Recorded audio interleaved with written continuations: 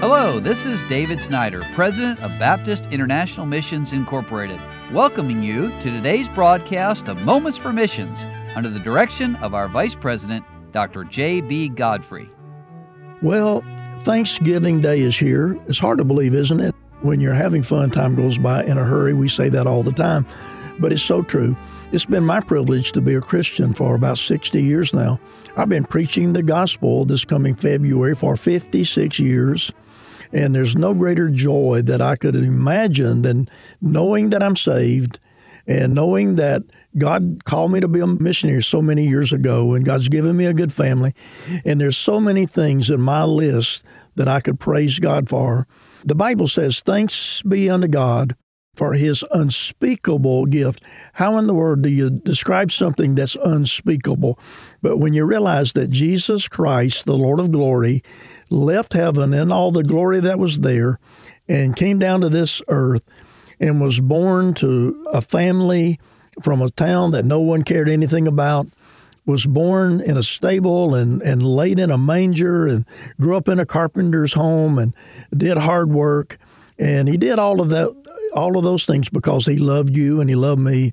So Thanksgiving is a wonderful time. Let me tell you today about one of our families who is also giving thanks to God for allowing them to be involved in missions. The Goins family, Matt Goins and his family, are sent out of West Florida Baptist Church in Milton, Florida, and they're serving through BIMI down in the country of Honduras.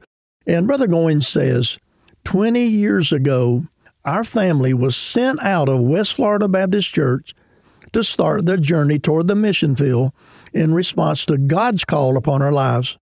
20 years ago, we stepped onto Honduran soil for the first time when we took our survey trip. 20 years ago, we were accepted to BIMI as missionary candidates and started our pre-field ministry of raising support. 20 years ago was the beginning of a wonderful adventure that has led us to meet many wonderful Christians and gather a support team of many faithful churches, in the middle of which we were blessed with the birth of our first son.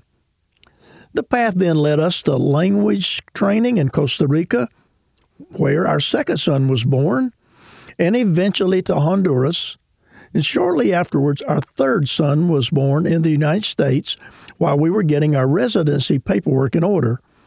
Since arriving in Honduras, God has done exceedingly abundantly above all that we could have ever imagined. We praise God for the power of the gospel, the support team that we have, the wonderful teammates we have had a privilege to work with, the 2 churches planted, the hundreds of souls saved and baptized, and our ministry partnerships that enhance the reach of our local church. We are so blessed. And I'll say a hearty amen to that. A few weeks back, I had the privilege of flying out to Omaha, Nebraska, to be in a service honoring Ron and Donna Bragg, my coworkers of many years in Senegal and for years after that. And they didn't know I was coming.